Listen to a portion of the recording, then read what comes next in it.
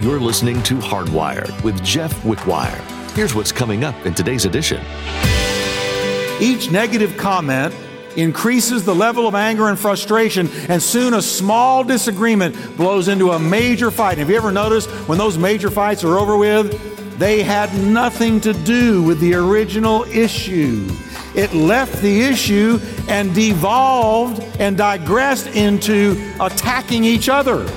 That's an argument. If you jump to conclusions or fly off the handle, you kill communication. So you've got to watch your tone.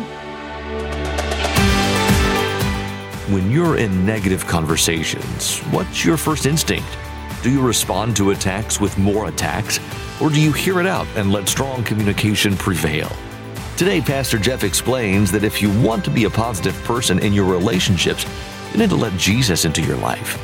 The only way to achieve perfection in your relationships is by following God's example.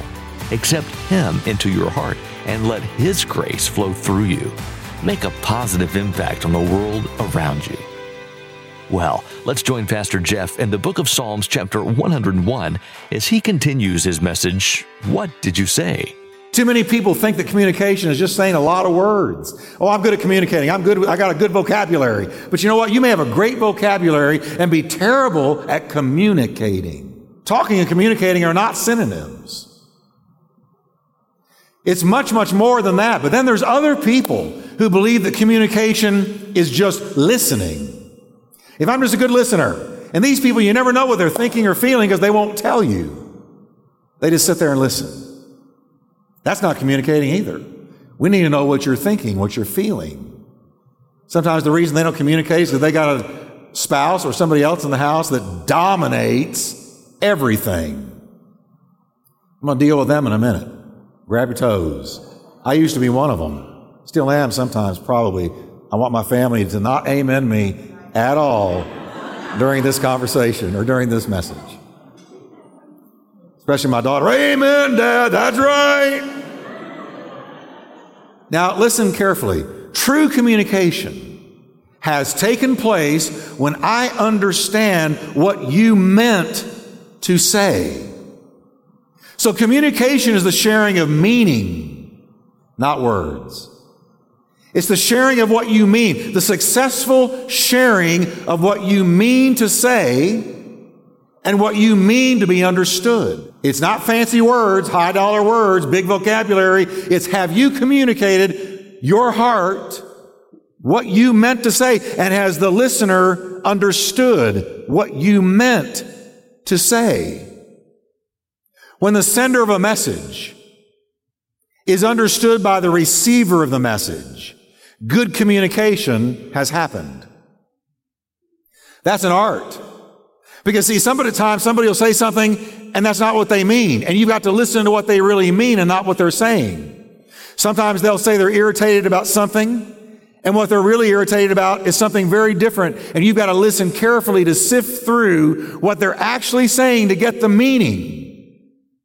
So if I understand what you mean to say, then good communication has happened. Communication experts point out that when you talk with another person, there are actually 4 messages that can come through. Here they are. What you mean to say, what you actually say, what the other person hears, and what the other person thinks he hears. Those are the 4 messages in communication. In any household, any relationship, you're talking. And you say something, and it's what you mean to say. You mean to say a certain thing, but it may not be what you actually say. And the other person thinks they hear and understand what you're saying, but it's only what they think they heard. It's not what you actually meant to say. Do you understand what I mean? We've all seen this in communicating with other people, right? You're in the middle of a disagreement or an outright fight. I know Christians don't fight. We have hearty disagreements. But you're in the middle of a disagreement or an outright fight with words flying back and forth, and it ends up devolving into something like this. That's not what I said. Response? That's exactly what you said. Counter response? Well, that's not what I meant to say. Response? Well, that's what I heard you say. Counter response, well, you heard wrong. Why can't you understand me? You always hear wrong. Response, well, why can't you understand why I can't understand you? It's the Tower of Babel in your home. And on it goes. Now, before long, have you ever noticed this? What you started out talking about is totally lost in a maze of charges and countercharges. You this, you that. Why can't you understand? Well, that reminds me way back when in 1982 when you said, and that's next week. Don't get historical or hysterical. That's next week. So I'm not going to steal from next week. That's a tease. I love a statement that you see sometimes in offices, other places, quote, I know but you believe you understand what you think I said, but I'm not sure you realize that what you heard is not what I meant. That's a joke. Y'all are supposed to be laughing because you know why you didn't get it? Because it didn't make any sense. And that's what we do sometimes. I know you believe, we're in a fight now. I know you believe you understand what you think I said. But guess what? I'm not sure you realize that what you heard is not what I meant at all. Real, authentic, effective communication between a husband and a wife, or any two people in a household for that matter, requires two very, very important things. Here they are. One, listening to understand. Not listening to counter, not listening to win an argument, not listening so you can debate, but listening to understand what the person is meaning to say. I'm going to confess to you today, I was terrible at this, and I have to work at this all the time. I'm a one-gift guy. God gave me a gift with words. And what I did with it is anytime there was a discussion in the house, in my mind, my job was to win the argument. So what I would do is I would argue, and I wasn't listening. The only reason I was listening to what someone else was saying was so that I could latch onto something and argue over it and tell them how they weren't right and how I'm right and they're wrong. And after all, I'm the head of the house, so you need to listen what the know-it-all has to say. And see, guys, I'm taking all the heat here, so you don't have to. I did this. And one day, I was driving down the road, and the Holy Spirit came into my car. I'm serious. And the Lord said to me, you're not fair. And this was after Kathy and I had a hearty disagreement. Well, y'all are somber today. We'd had a hearty disagreement, and I was on the way to preach. God's man of faith and power for the hour. I took care of the little lady at home by winning an argument, showed her I was right and she was wrong, and I got in the car, and the Holy Spirit came into my car and said, you're not fair. And I said, what do you mean? He said, you're using words against her because you're stronger there than she is. And I said, but I was right. I was even doing it with God. I was right. But he said, here's the thing, Jeff. You can win a battle and lose the war. You can win an argument, but everybody around you that was involved in the argument walks off frustrated. The real issue is not resolved. You didn't settle anything. You just won a verbal fist fight. And that's not winning. Winning is when you listen to understand, and you can, so the Holy Spirit said to me, where are you going? And I said, well, I'm going to preach. And he said, really? Well, I'm not going to anoint you if you don't call her. So I stopped at a payphone before there were cell phones, and I got on the phone, I called her. She answered and said, it's about time.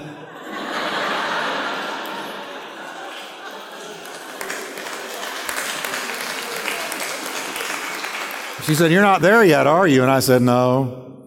I said, I'm sorry, I was wrong. And she said, I forgive you. Now go preach. And I went and preached like a man from another planet. But see, here's the deal. We're not out to win arguments. We're out to understand each other. So you got to listen to understand, and you got to speak to be understood. Those are the two crucial things in all communication. You got to listen to understand, not to win anything, to understand. You got to speak to be understood. Now, let me talk about the understanding part, listening to understand, because this is one of the hardest struggles for me. In the book of James, the Bible beautifully addresses the listening side of communication, points out 3 barriers that have got to be torn down if we're going to understand our spouse or anybody else. 3 barriers that have got to be torn down. So say this with me again. We read it at the beginning, but it's so powerful. Repeat this with me. So then, my beloved brethren, let every man be swift to hear, slow to speak, slow to wrath. The context of this verse is 2-way communication. James is teaching us by the Holy Ghost what comprises genuine communication. He said, if you're going to be a genuine communicator and really settle issues, you're going to have to be slow to speak, swift to hear, and slow to wrath. Now, let me just deal with those one at a time today. First one. The first barrier is apathy. And apathy is found in the little verse, be swift to hear. Apathy. Swift means eager. I'm to be eager to hear and understand the person I'm communicating with. Now, I used to be eager to make my point, but that's not what he says. He said, I want you to first be swift or eager to understand the person you're listening to. I can't tell you how many problems this will solve in your home. Swift to hear. And when you're hearing, you can't act like what you're hearing or respond to it by saying things like, well, that's stupid, well, that's not true, or that doesn't make sense, or that's illogical, or you didn't get enough sleep last night, or what have you been drinking? Because listen, it may sound silly to you, but it's real to them. Well, Pastor Jeff, what if they just say something that's from Mars? If you undermine or mock or ridicule what they have said, they're going to clam up and it'll be snow in August in Texas before they'll talk to you again. So we have to be swift, eager to listen. When couples go to marriage counseling, this is the fact. It's very typical for one of them to be completely apathetic about truly communicating. This person is usually defensive about the counseling session. Their body language says, I don't want to be here. I don't need to be here. It's them. This is a waste of my time. True communication requires us to tear down that barrier of apathy. If we truly care about the other person and the health of our relationship, we will be eager to sit there and listen in silence without interrupting, without undermining, without mocking, without ridiculing, but they are important and what they are saying is real to them. Now, I got to tell you why I think some people are apathetic. And I understand why some people are apathetic. They're apathetic because, one, past hurts. Sometimes we're apathetic about listening to another person because we've been hurt so many times that we don't believe anything is ever going to change in the relationship.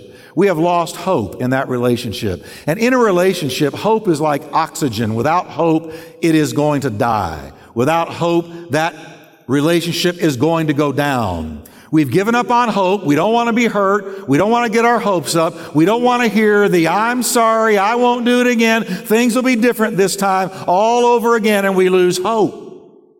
Hopelessness in a relationship leads to apathy. I don't care anymore. I'm done with this.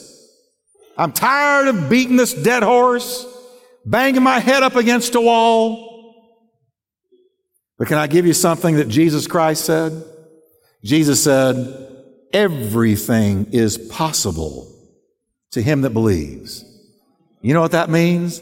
That means that Jesus can look at a dead, dusty, worn out, hopeless in the natural relationship and raise it from the dead. He can raise it from the dead.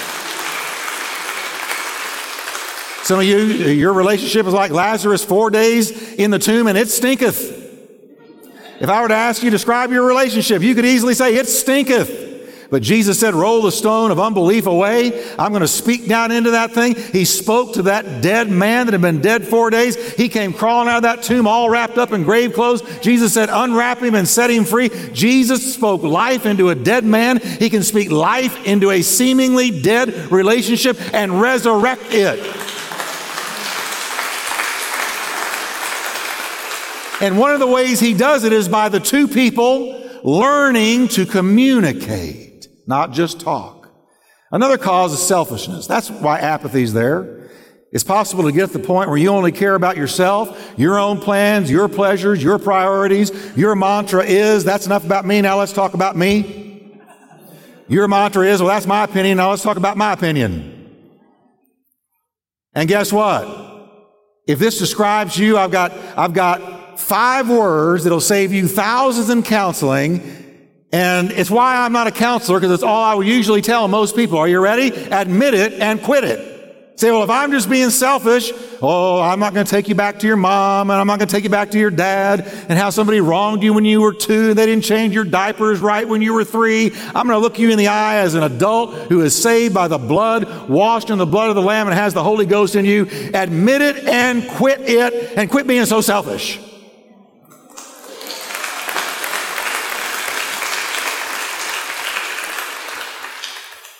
Notice how tepid that clapping was, because we're thinking. I'll tell you, we live in a narcissistic, self-loving culture, and the Bible never told you and me to love ourselves. The Bible told us to love God, and when you love God, you rightly see yourself the way you ought to see yourself, and when you love God, you see others the way you ought to see them. Seeing yourself rightly starts with seeing God rightly. Relating with God rightly will cause you to relate with yourself rightly. He didn't tell us to fall in love with ourselves. He said to fall in love with Him. The second barrier to communication is arrogance. James said, be slow to speak. This is talking about the person who is always doing all the talking because they think their opinion is more important than anybody else's.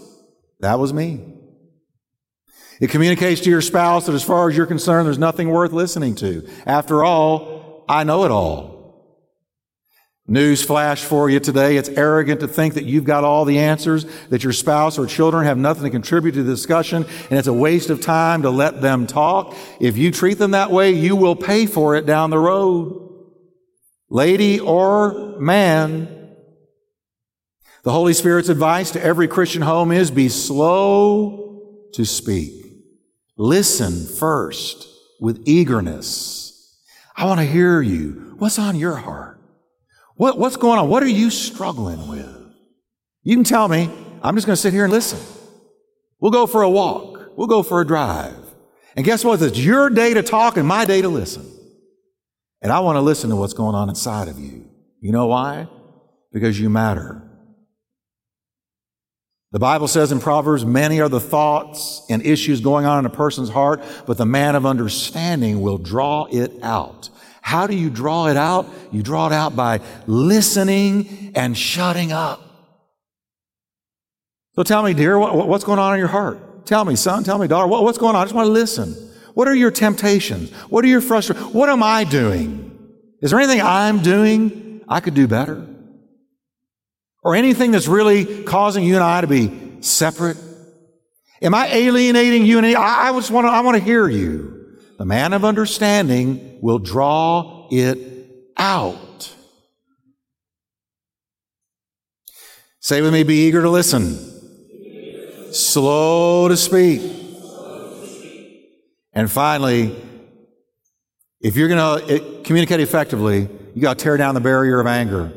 Talked last week about the danger of anger, but listen to James again. James says, be slow to anger. Notice how he starts it out.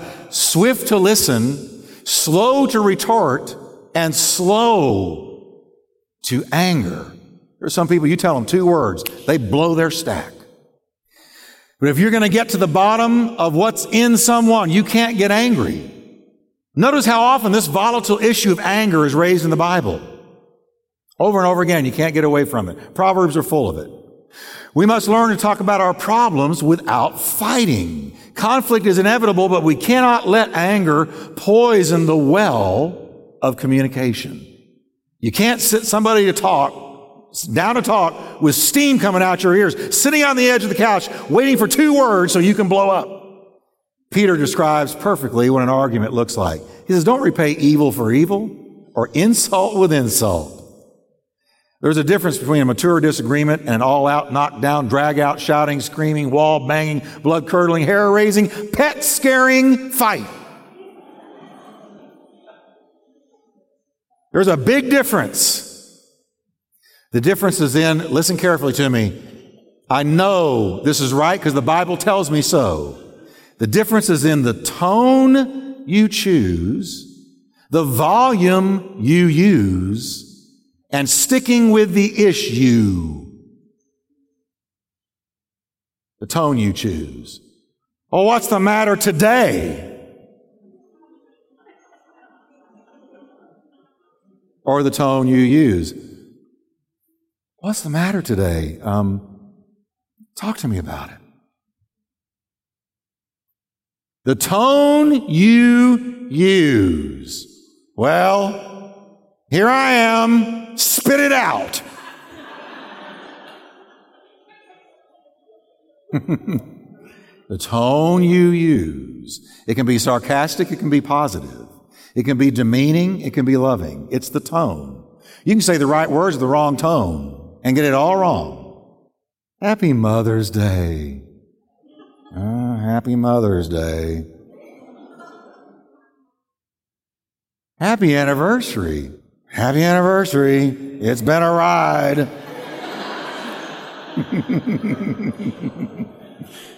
The tone you... What a beautiful dress. Wow. What a beautiful dress. Tone you use, the volume you use. Well, let's sit down and talk. Well, let's sit down and talk. The Bible says the beginning of trouble is like letting out water, so stop arguing before fighting breaks out. Well, what's an argument? Arguing happens when the issue at hand is lost in a swirl of accusations and counter-accusations. It goes like this, and you that, and if you hadn't this, and if you hadn't that, or you're this, or you are that, or you're not this, and you're not that.